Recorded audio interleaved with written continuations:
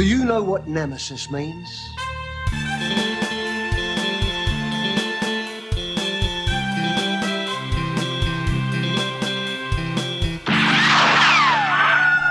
Hello and welcome to Direct, the podcast that takes a direct trajectory through a director's filmography. I'm Eric. I'm Levi.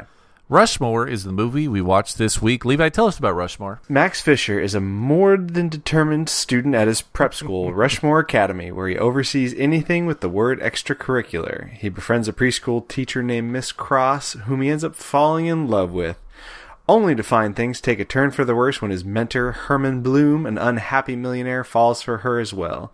As a result, their personal and professional lives spiral out of control. Thank you, Monkey King MA at AOL.com on IMDb. He's actually a monkey on a typewriter. He was the one that made sense. But I want to know, what is the name, who's it from, that typewriter? When he looks down at it, I want to see the overhead shot with the little thing that said, is it from his mom? Yeah, I'm proud of you. From a brother or sister? What's the soundtrack playing over as he types that out? Did the monkey's dead mother buy him a typewriter? Is that what happened? This has been your Wes Anderson question of the day.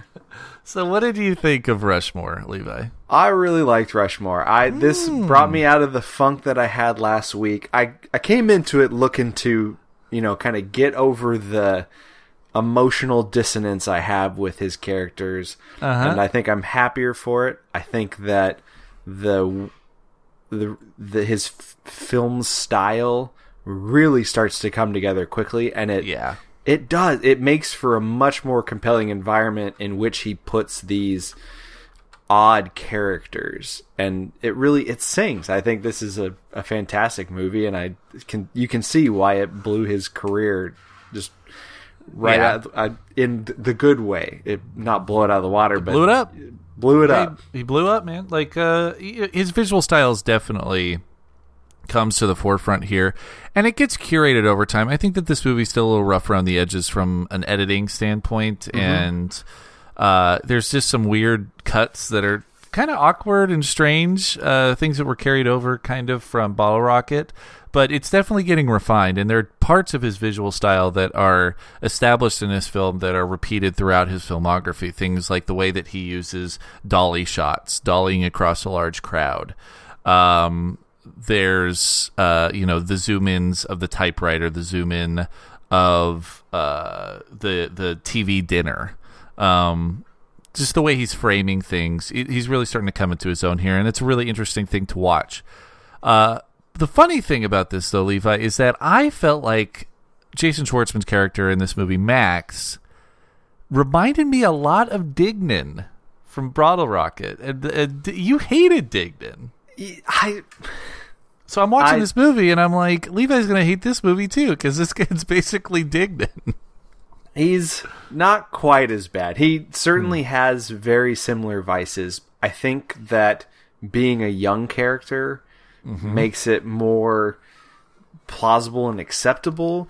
I take issue with some of the romantic relationship that he has with Miss Cross, especially in terms of there are some heebie-jeebie moments that in reality are not okay. Yeah. But at the same time, now that we have this, Wes Anderson's color palette is starting to really form up the setting, the odd maturity levels of the cast, regardless of age. You're sort of suspended. It's easier to suspend your disbelief regarding whether or not that's inappropriate, because the setting feels like a stage play. You're talking about those dolly shots, kind of the moving from left to right, a lot of 1-point perspective shots. The curtains, there are curtains that open and close, kind of with the acts and with the months. Yep. That really make it feel like you're seeing something on stage. So it's not trying to tell such a serious, or it feels as if it's not trying to tell such a serious story, and that makes it easier. Bottle Rocket's not a serious story. It's not a serious story. In many ways, but this one's way more serious than Bottle Rocket. But it does not have the trappings of this one. It sort of plays itself similar to your average movie setting, which feels like it's simply trying to mimic reality. Okay, that's fair. I mean, I just wanted to dig into a little bit because I was concerned. I was worried that you were going to hate this movie too, and that we were going to be 0 for 2 on Wes Anderson films.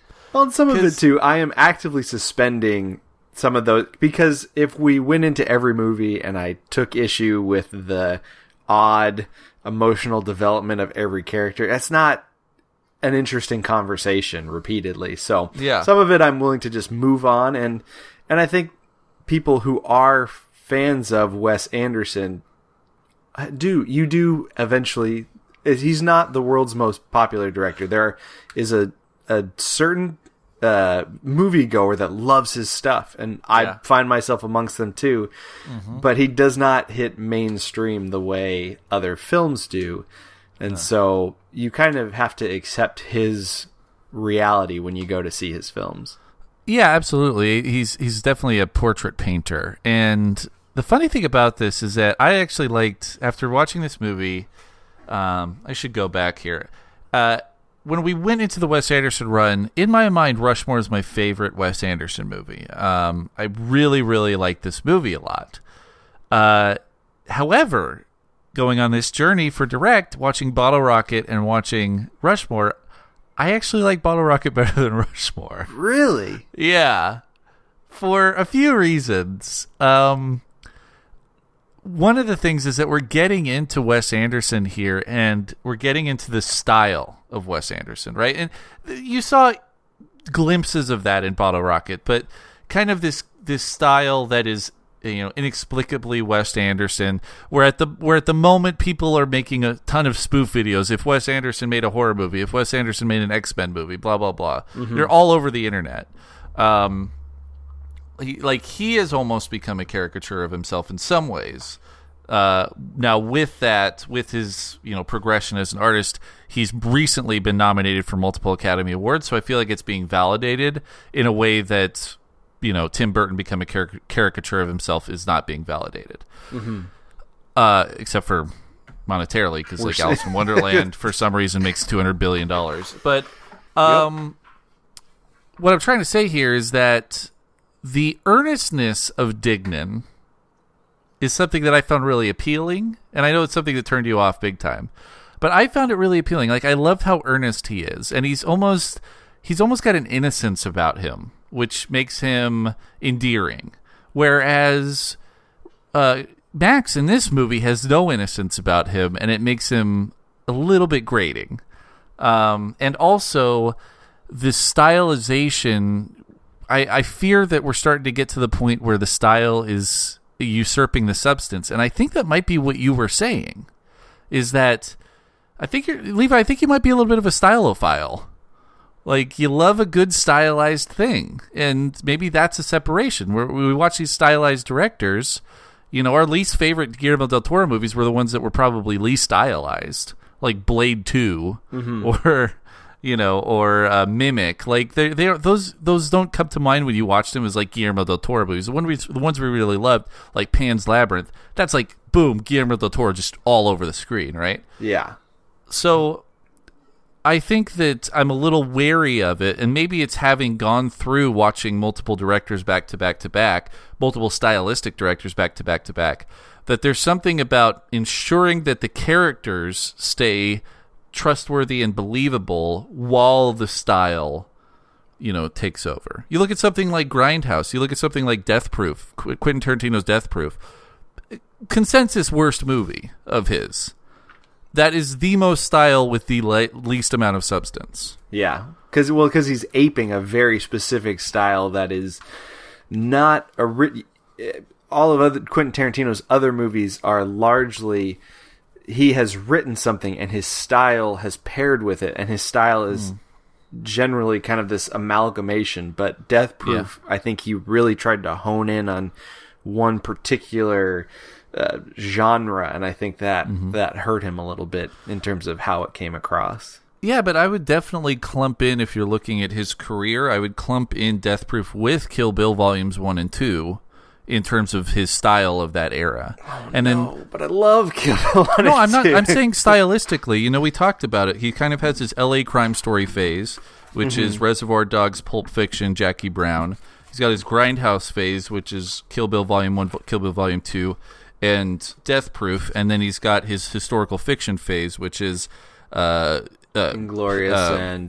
Bastards, Django Hateful Unchained, and Hateful Eight. So when you block out his career that way, that's just how I'm clumping in Kill Bill with Grindhouse. But that's what I'm a little bit worried about, because Max, I mean, he's a spunky kid, and he's an interesting character, but he's not really likable.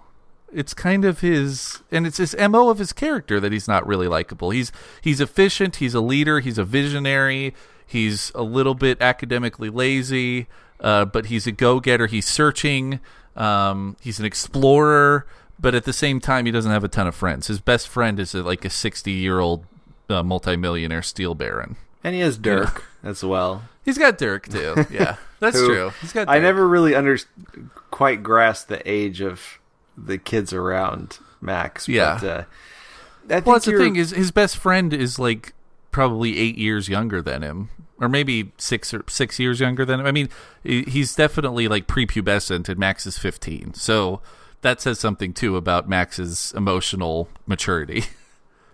Well, it's easy to kind of struggle with the character, and I agree that he's not generally likable. They show him active in all of those clubs, which I love that montage going through all of, they show one and you're like, oh, he's on the yearbook committee, and then they just keep coming and they're getting into the absurd, like the racing club, the beekeepers club, and I really enjoyed that as kind of an introduction to this.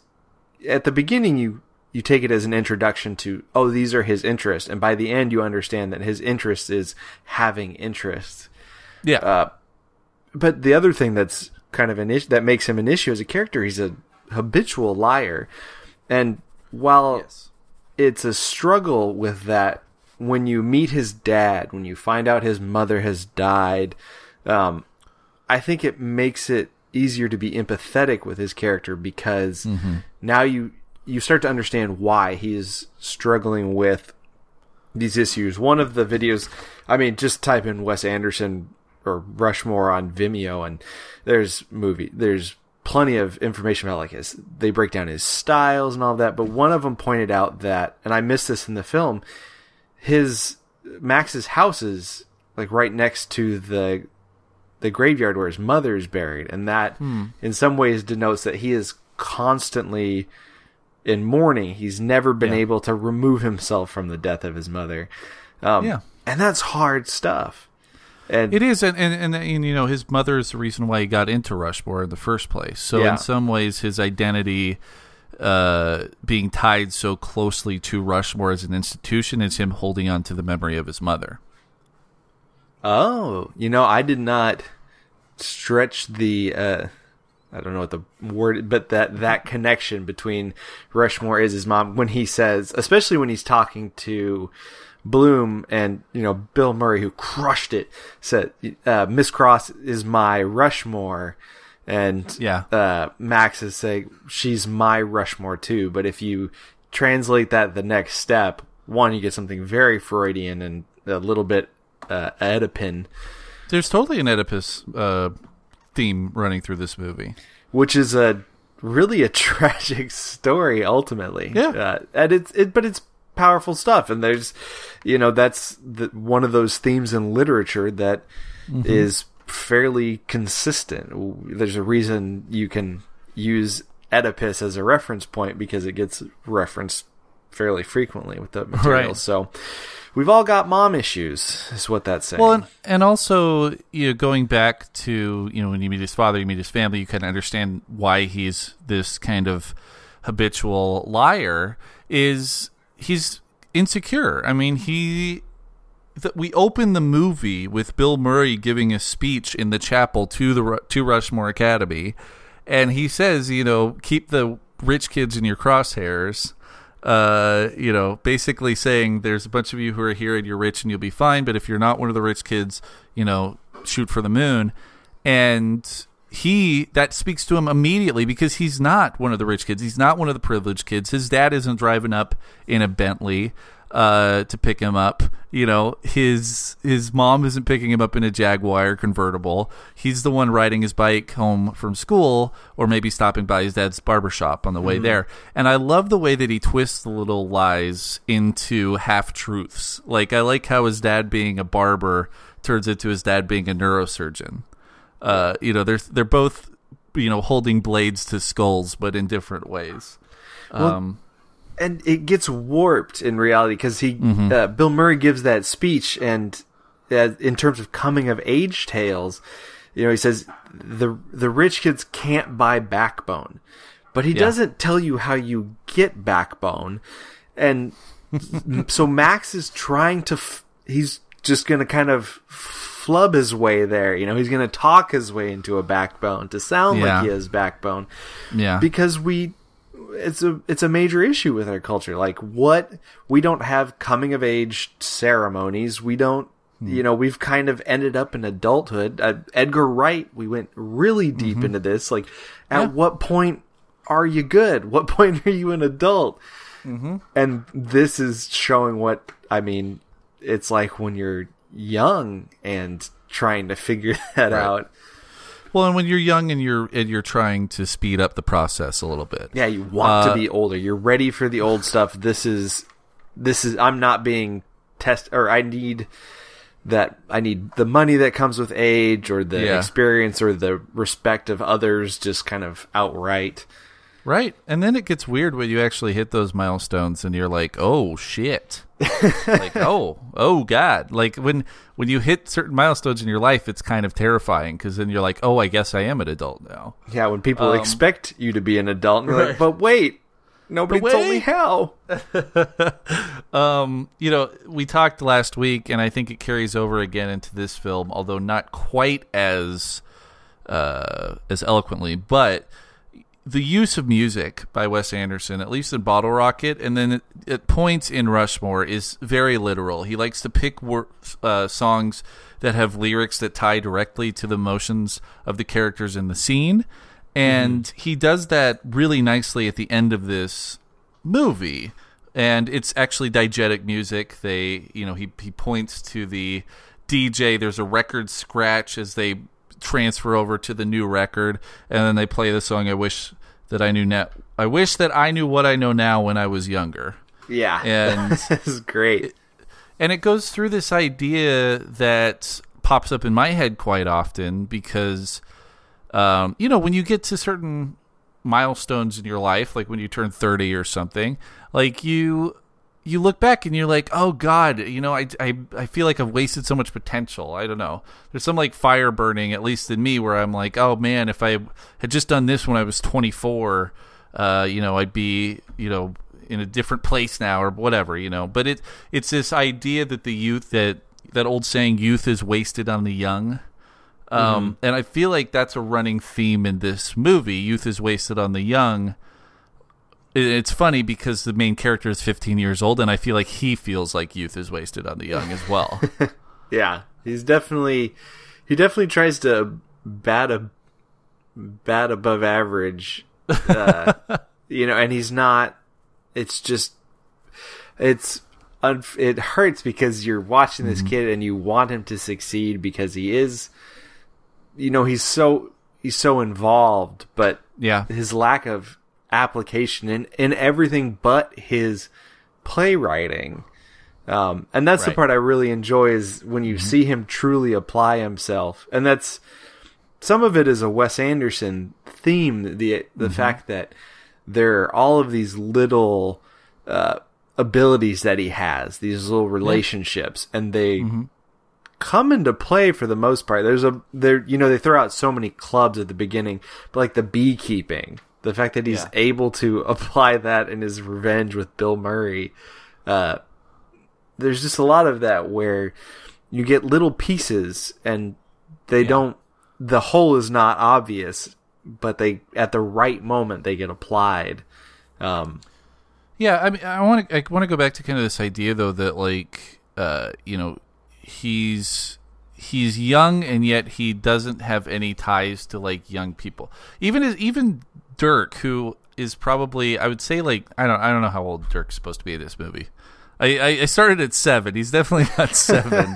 He's probably like, I'm guessing 11 or 12 maybe. I don't know. Like I can't help you. I'm terrible with kids at that age. I don't know. I'm guessing like 10 to 12 years old, but even he is like shooting above his weight class in terms of maturity. Mm-hmm. And then, you know, all of the women in this movie, and I think it goes back to this kind of Oedipal complex because he lost his mother at a young age, and he's trying to maybe fulfill a adult female love that was stolen from him as a child. But like all of the women in this movie that are spoken to, you know, a lot of like, if you had a high school movie, a lot of it would be about talking about the hot girls in school. Now, this is an all boys school, so there are no hot girls in the school. But there's no talk of like girls in the school who are the same age as the characters in the movie. All of the kind of sexual talk or feelings or innuendo is pointed at older women. It's either pointed at Dirk's mom or it's pointed at Miss Cross. Yeah.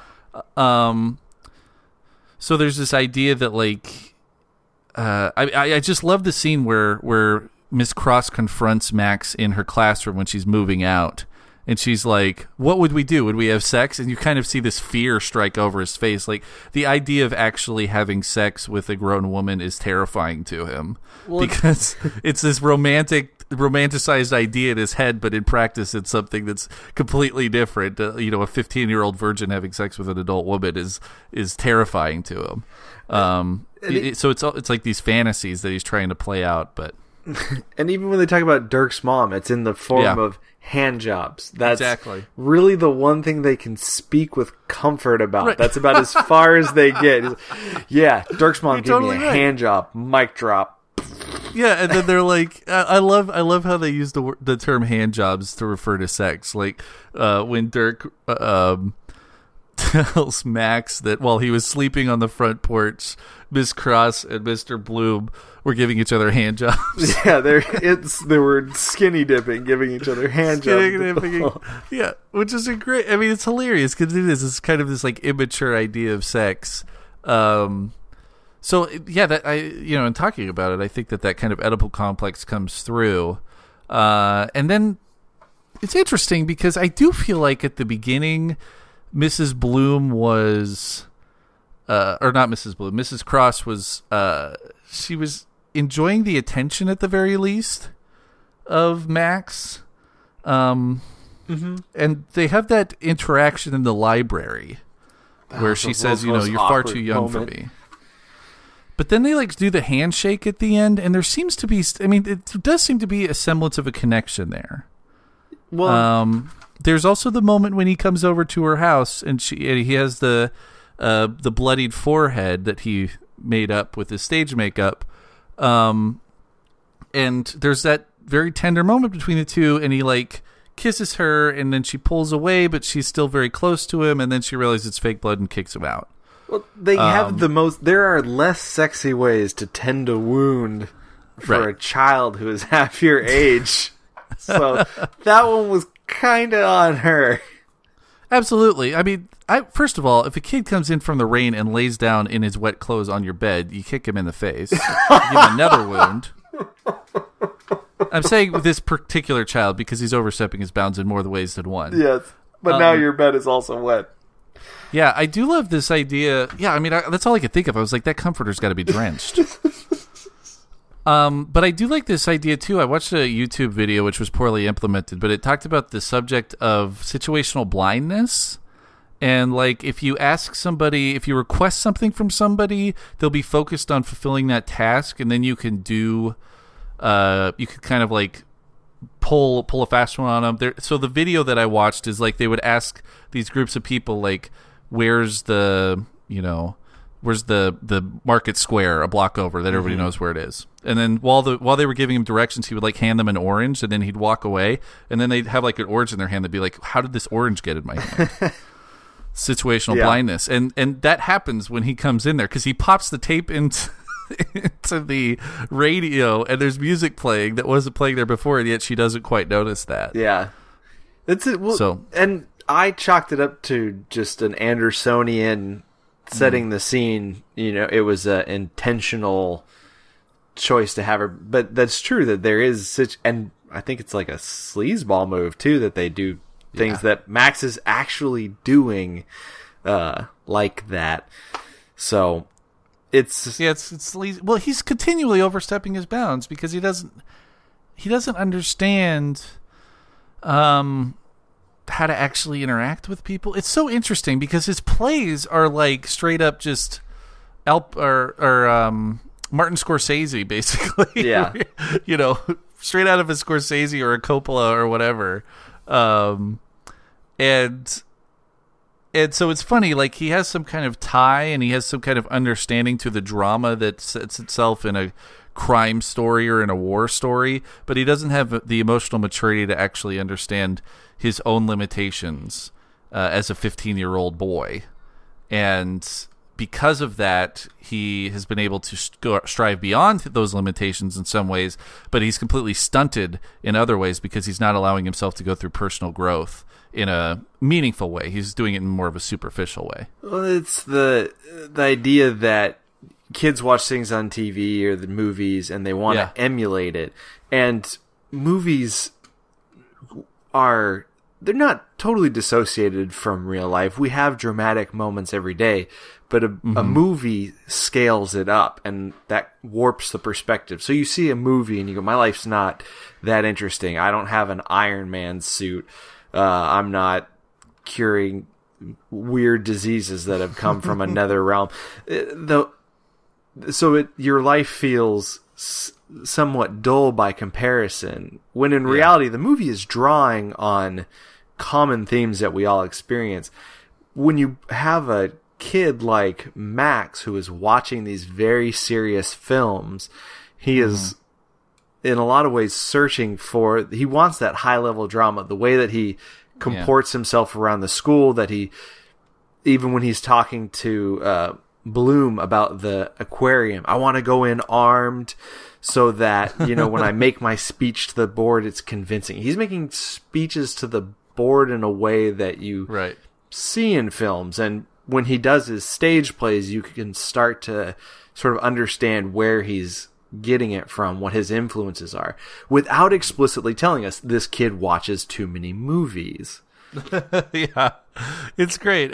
And I do think there's some kind of correlation there between Wes Anderson as a filmmaker and Max as the playwright.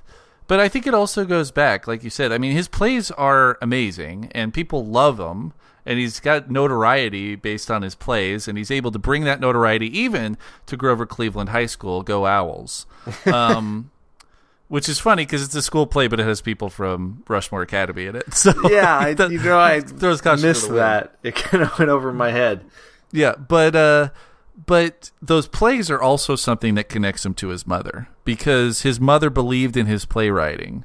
And, not every second grader writes a one-act play about Watergate, but there's something about getting motivated or getting positive reinforcement when you're at a young age. And I think that's something that his mother really appreciated about him, and so he latched onto that and made sure that he honed that skill moving forward.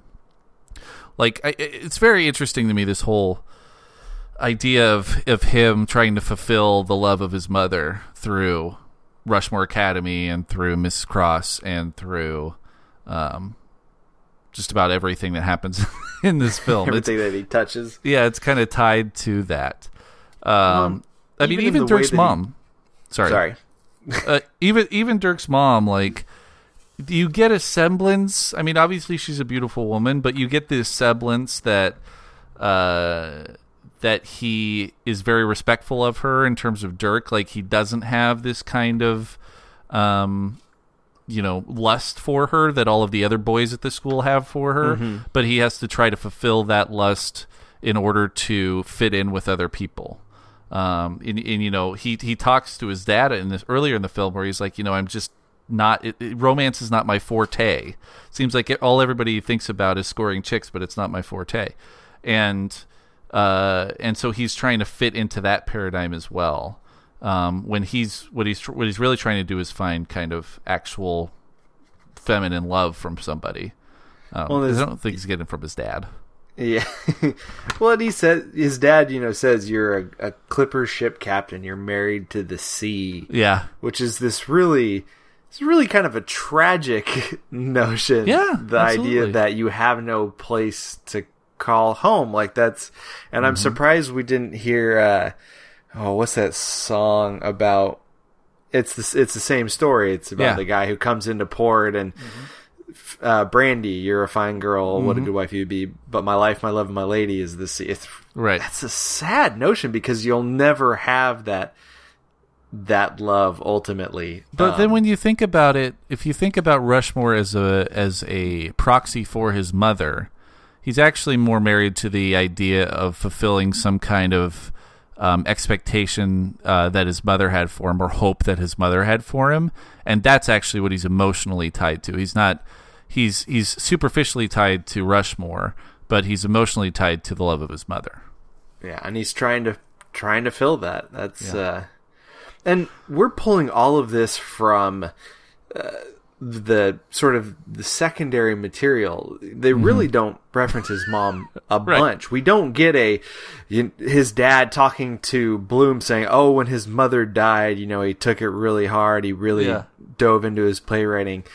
And that's a Wes Anderson thing. Somebody mentioned it. Freddie from Texas in the forums brought it up with the fact about Herman being super rich, and we don't know how he came into his money, whether he was born into it, whether he made his own steel empire. All we know, he's rich, and that allows his character to take particular actions. Yeah. And everything else we have to sort of fill in based on his actions. And that's something that I think for most of his movies, we don't get exposition. We have to draw it from kind of everywhere around. We had it with last week with Luke Wilson's character. We don't know why he's in, an asylum. We just know that he's there, and he says exhaustion, but we know it was of his own recognizance. But Owen Wilson thinks he's trapped there, so maybe there is something to that. It's really difficult to write, I imagine, characters where you show everything. Yeah, you don't need to. I mean, he feeds in the tropes. There's the rich guy trope, and a wealthy, ambiguously wealthy person, which Freddie brings up, is a theme in his movies. It doesn't really matter where the wealth came from, but wealth it's an enabler of plot because you can move things forward. But we see that in Bottle Rocket as well. Is it Bob? Is that his name? Yeah, his parents? Bob was also ambiguously wealthy. Ambiguously wealthy. There's nothing, pointing to it. At least we know that Mr. Bloom has a steel empire. But it's great because he's a multimillionaire, but he also works in this really dimly lit fluorescent office in this gigantic steaming warehouse. So there's nothing like glamorous about his work life, and yet he drives a Bentley to work every day.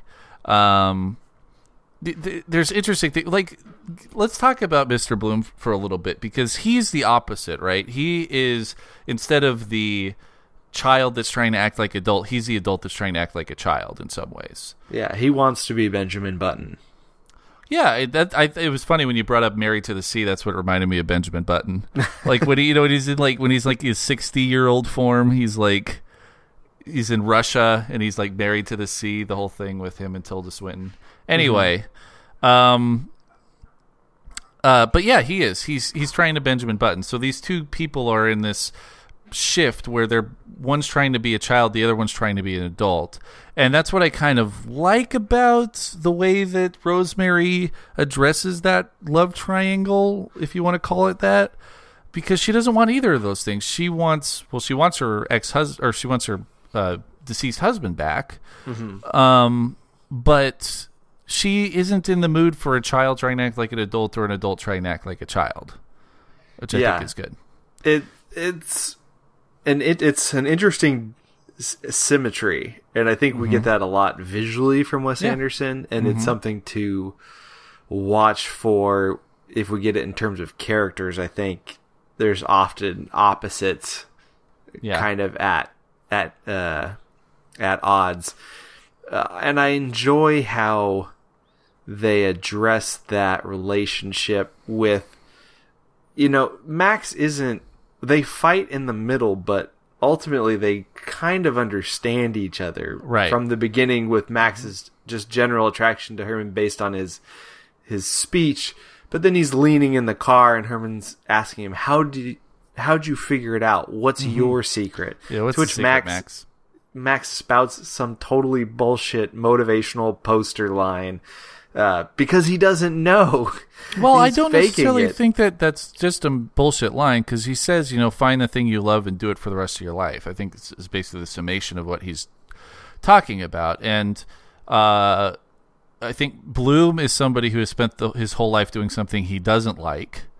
And Max is somebody who's really trying to discover what he loves. And he loves the theater. That's what he's great at. Mm-hmm. But I think that there's it is a kind of a bullshit motivational line, because it's something you're asking a 15-year-old, the secret of life. Yeah. Which is it's a futile exercise. Yeah. But I think that it speaks to who they are as a character, and I think that there's a lot of regret in Bloom. I love the scene where they show his kid's birthday party that Max wasn't invited to. Yeah. And you see this like gigantic, beautiful pool that is just been. It looks like a pool at the Rio Olympics. It's like it's dark green. It's got leaves in it. It's been completely neglected, and yet he still swims in it, which is kind of disgusting. But this thing is like evergreen green, and it shows like he's got all of this kind of glamour built up around him, but it's fallen to the wayside because he's disinterested in it. I think where they parallel in the find what you love and do it the rest of your life. Yeah. The issue is that I think Bloom misinterpreted that for a lifestyle. He found a lifestyle he loves, and so he wanted to maintain that the rest of his life. And now he's got kids he doesn't like. His wife's not into him, and he's totally unhappy. The issue Max is suffering from, and what would lead him to be Bloom, ultimately, kind of a ghost of Christmas future, is that he's 15. If I ask my kid right now, what does he love? Do it for the rest of your life. It'd be chewing on napkins. So, asking a 15-year-old to settle on something that they truly love that's the problem with that line, is that it's saying, what do you love right now? When in reality, you're different every day. And one of the more sane things I've ever read from Hunter S. Thompson was a letter to a nephew or something, asking, what I need some inspirational words. I'm graduating from high school. And Hunter S. Thompson said, and I'm paraphrasing brutally here, but you're going to make plans. You're going to have these expectations, but the person you are tomorrow is not going to have those same plans and expectations. So don't be beholden to them, because that's crazy. There's no reason to. You're a different person. Make new plans and aim for those, but don't set a goal and aim straight for it,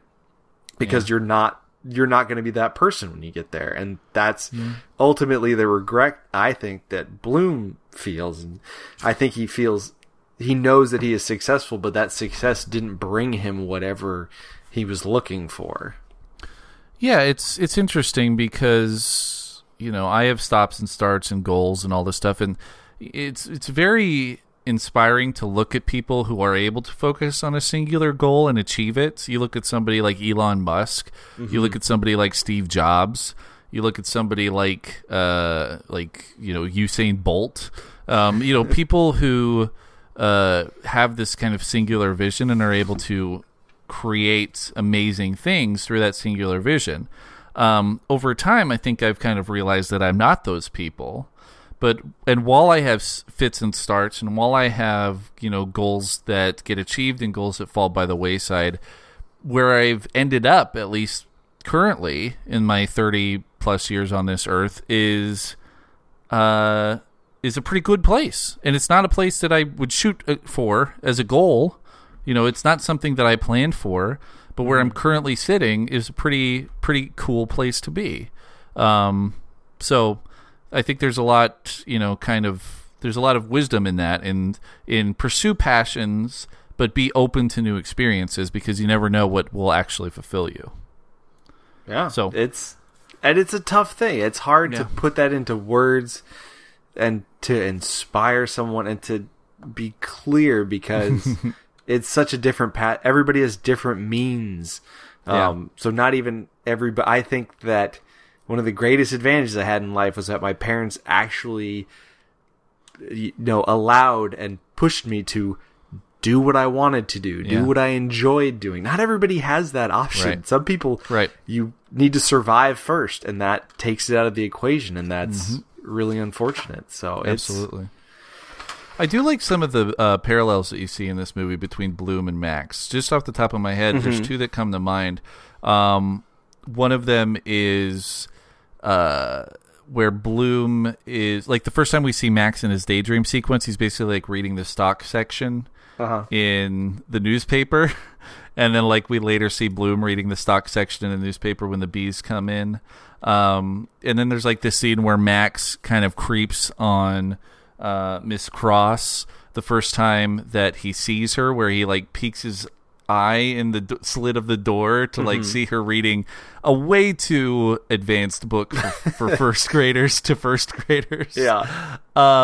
And he like kind of snoops on her, and then later in the movie we see Bloom snooping on her while talking on the cell phone to Max, saying she's not that beautiful, she's not that intriguing. So I like how they mirror the two, and that's what makes the ending to this movie kind of strange to me, because the implication, I think, is that Bloom and Miss Cross end up together, at least at the end of the movie. But I don't attribute a long-term ending to, or a long-term stasis to anything at the end of a Wes Anderson film. Because so many moment-to-moments in the movie feel ephemeral and temporal. You get to the end of the movie and you're like, well, in this moment, everybody's happy. But if I were to project, I don't know that anything really stays. And that's a powerful emotion to convey with only 2 hours. Not even that, 90 minutes. This was a relatively short movie. I think this movie was shorter than Bottle Rocket. Yeah, Bottle Rocket was, I think, 1 hour and 40. But yeah, and then Luke Wilson's character as well. He invites him to the play, which I think there's an implication at least that him and Miss Cross are interested in one another.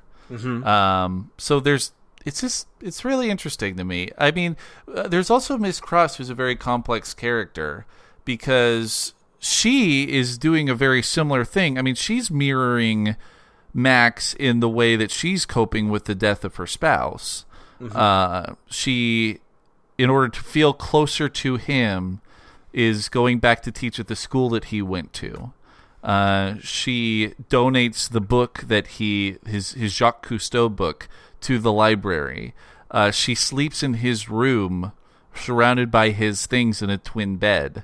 Which I thought was interesting that there was a twin bed in the house, but it's neither here nor there. But she sleeps in the room with him. Like, there is, she feels this connection to him, and she's trying to fulfill this connection by trying to be close to the things that he was close to. However, it doesn't end up working in her favor, because she does end up kind of quitting that she quits Rushmore because of the creepy stuff that's going on with this student. And the sexual harassment? Yeah. Occurring at the hands of Bloom and Fisher. It's tricky for her. And I really like her as a character because I feel like she's really easy to root for in this movie. Mm-hmm. Whereas Max and Bloom are both curmudgeons and overstep their bounds constantly and smoke on school property, which I don't really understand how that's legal. This was 1998. Right. Things were different.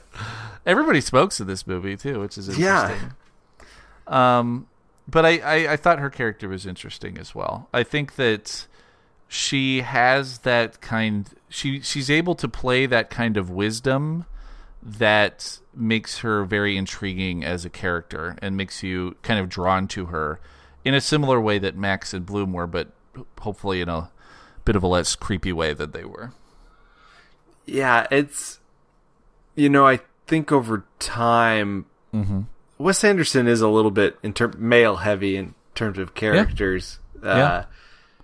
But he does write, I think, good female characters, because when Cross, she doesn't let Max really creep on her too long. She calls him out in the library, and tries to put him in his place. And then when he comes to the classroom and she corners him, like you were saying, basically laying out in front of him, like, what do you think is going to happen? Are we going to have sex? Yeah. She doesn't hold back. She really lays out the reality of the situation. I'm trying to remember Max's line when he goes, well, when you that's a little bit of a crass way of putting it. And she goes, not when you've been there, not when you've done it. Right. It's not as crass as you think. Right. Yeah. And I enjoyed that. She wasn't exposes his inexperience. Yeah. And she treats Bloom the same. She puts Bloom, when he gets shitty, she tosses him out and really wants nothing to do with him. And well, I think that he got shitty because she tossed him out, though. When we see him at the hospital and he's extremely disheveled and smoking a cigarette and drinking in the hospital. Yeah, hiding his beer cans in piles of towels or scrubs or something. I think that's his way of coping with her dumping him. But it is the same thing. She saw through it. She says you two deserve each other because they really do. Like I said, they're the yin and the yang. They're the old man trying to be the young kid, and they're the young kid trying to be the old man. Aside from that, though, another female character in this movie, Margaret Yang. Yeah. So Margaret Yang is an interesting character in this film because, first of all, I'm not rooting for anybody to end up with Max. I like that they throw in the little plot for her that she faked all of her science fair results. Yes. Which is something that Max would totally do. I think that's kind of a way to make them endearing to one another. But she, I guess that she's an intellectual at this school, and she is drawn to him because he asks to stand up and give a speech in class. And I'm just I feel kind of bad for her character because Max is so caught up in his Oedipal complex that he doesn't understand that this is the type of person he should be going through life experiences with at this point, not a 30-year-old woman.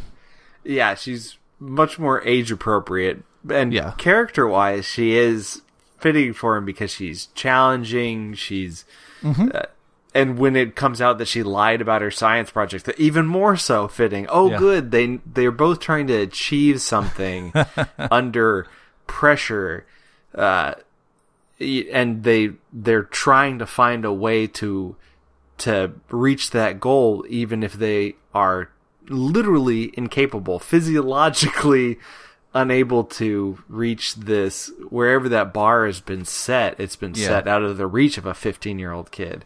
And I love the trope when he takes off her glasses. It's kind of making fun of every movie in the 90s where the girl's obviously hot, but take off her glasses and we've got a makeover. She goes she was attractive with the glasses on, too. Exactly. Yeah, she goes from a nerd to a fox, immediately. Obviously, Max is looking in a much more clinical manner. He's trying to size her up for his Serpico? I don't know if that was the Serpico movie. But No, that wasn't the Serpico. This was a different one. Also, utilization of the N-word, which I thought was a little jarring. They threw that out with the child, which was really caught me off guard. That one caught me off guard, but it also shows, I think it plays to a couple things here. I think it plays to that idea that that Max watches too many movies. And remember, this is 98, so this is post Pulp Fiction, Reservoir Dogs, Jackie Brown. So it's probably a little bit of a nod to Max watching way too many movies and trying to get his real world examples via fiction. Yeah, and that reminds me of, there was a line from later on. It showed this idea of trying to be, how kids try to be mature, but where it kind of, where the gaps in their knowledge shine through. Right. When he's talking about beating up Buchan, and he's like, I'm going to kick that Irish kid's ass. And the kid goes, he's from Scotland. Yeah. And Max doesn't even flinch. He goes, well, tell that stupid Mick. It's like, no, you don't. You're messing up your racial stereotypes and your slurs. He's actually a Mac. He's from Scotland. There's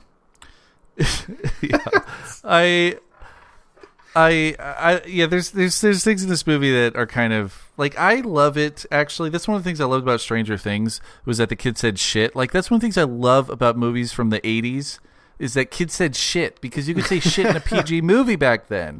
Once they came along with that PG-13 movie, you couldn't say shit in a kids movie anymore. Oh, really? That separated it out, huh? Yeah, I mean, you got the Goonies, they say shit. In the Goonies, you got Stand By Me, they say shit all the time. I think they say shit in The Sandlot.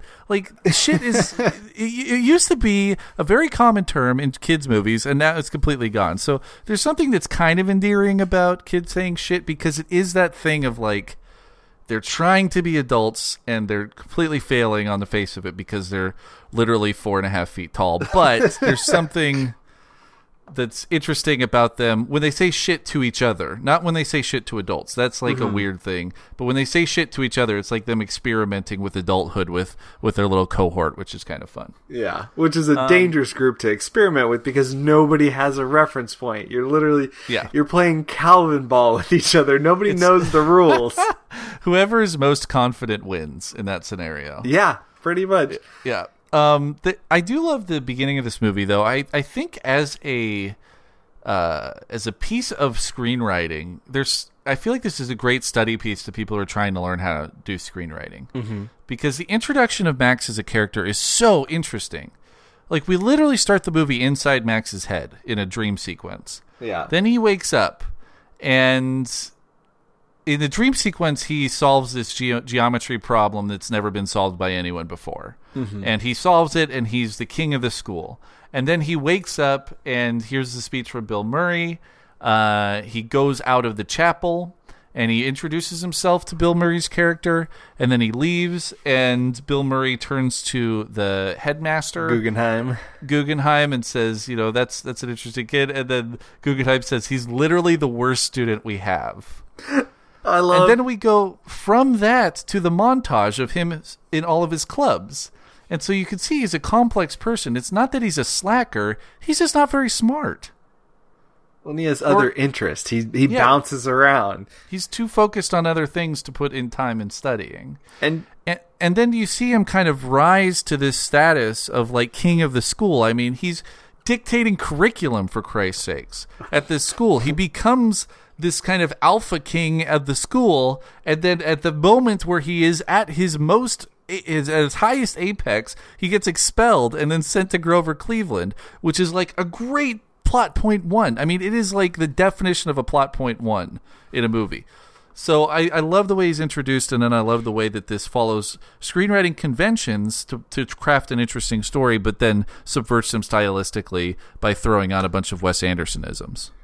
Yeah, and hats off to Brian Cox, because he played the best headmaster ever, especially in his defeated, the way he sighed about everything, even dealing, and I don't know if it was an intentional reference to Animal House, but when he tells him you're on sudden death probation, you think of you're on double secret probation. Yeah, I love that. But I love it when he's in the hospital and he has a stroke and he wakes up because Max is... Fisher! Yeah. He knows trouble's in the room. Right. Well, and even... there are just little things. The way that Max moves through the culture of the school reinforces these. So when they talk about Japanese coming in and Latin being dead, and Max complains about, I've been trying to get Latin removed for 5 years. That's a long time for a child to be making an effort to change the curriculum at a school. Yeah. Especially regarding a language. Exactly. Yeah, I love that. And then now Latin is required for all students, which I thought was hilarious. Yeah. How he starts to try to paint this stuff. The aquarium is super hilarious. I love the idea of the aquarium without any permits or building codes or planning. Like, we're just going to take out the third base line and put an aquarium in. Yeah, and we get to see Andrew Wilson. I think this is the last time we see him in a Wes Anderson movie. What are you doing? We're going to have to move your ball field over a few feet. Yeah, well, we might have to move it. I thought that was great. And I love, also we should mention this, the script is written by Wes Anderson and Owen Wilson again. Yeah. So Owen Wilson's got his fingerprints on here. I want to see this because, like I said, I found a lot of similarities between Max and Dignan.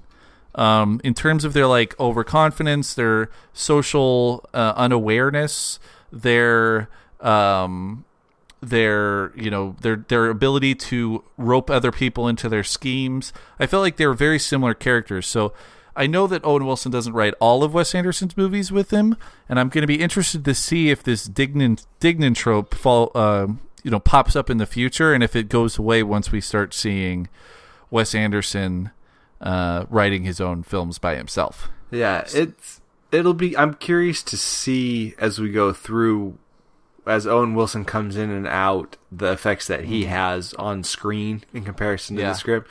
But also, I think you're right in this idea that Dignan and Max have a lot in common. I think we get that in a lot of repeat characters. And Bloom has some of the... Well, Bloom wasn't motivated enough, now I think about it. But I think that trait, the idea of the energetic go-getter, regardless of... or preferably lacking in the skill set required to achieve their end goals. I think that's something that's going to repeat over and over. Even Life Aquatic, I think about it. You know, Zissou is famous, but everything we see him do is generally it's based on his force of personality more than anything. Exactly. We don't see any skill set around his marine biology. Yeah, it's charisma. All these guys have like charisma.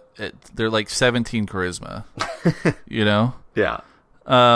They're rocking plus 2 charisma, maybe plus 3.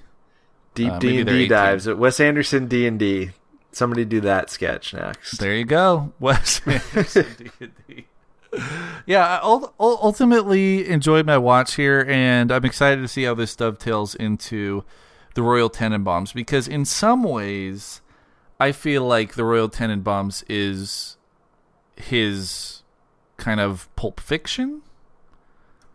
In some ways, yeah, it seems it's like it's the movie that, you know, it came out when I think in 2001, so I was like 16 when that movie came out, and it was a big deal when it came out. It was like the rebirth of the indie movie movement. There was that big kind of push early in the late 80s and early 90s with people like Soderbergh and Tarantino.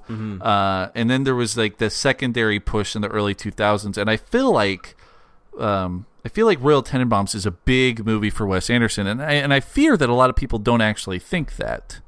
So that's just a personal perception that I have. And I'm interested to see how that plays out over time. Because I think that's a pretty big landmark film for Wes Anderson. I am so excited to watch it again. It's been years, and I remember it carrying... It was the first Wes Anderson I think I saw, and when I came out of it, it was a very unique movie in its ability to emotionally affect me, in the sense that I just came away just kind of, feeling drained. And it wasn't necessarily in a negative, but you really... Like, wow, that was unique in terms of a movie-going experience. And I think movies since then have tried to achieve that. They try and play on these rougher, these themes that are a little bit darker and not happy endings. I think they're a little more common thanks to Wes Anderson. Yeah, and I like, it's set in a microcosm of New York City. There's just a lot of interesting things about it. Like I feel like, have you seen any Noah Baumbach movies? I'm a big fan of Noah Baumbach. His most recent movies are like Frances Ha, Mistress America. He did Greenberg, which is a Ben Stiller movie. It's like an indie movie. And I'm looking at his IMDb right now. He actually co-wrote Fantastic Mr. Fox, so he does know. Oh, wow. He knows this guy. But and he wrote Life Aquatic with Steve Zissou as well. Well, this makes a lot more sense because I feel like Royal Tenenbaums, and we should probably talk this next week during Royal Tenenbaums, but I feel like Royal Tenenbaums and The Squid and the Whale are very similar movies thematically, although they're done completely differently stylistically. So this is interesting. Yeah. Not to mention that he kind of looks like Adrian Brody's scruffy brother. Noah Baumbach he's a kind of under the radar pick for me for a future direct run because I really like his movies. Mistress America is a great film, and I really encourage a lot of people out there to go see it because I feel like it's the best commentary on millennials that's been done in fictional narrative film. That's quite a statement. It's really good. It's, I feel like a lot of people get millennials wrong. I feel like he hits millennialism right on the head with that movie.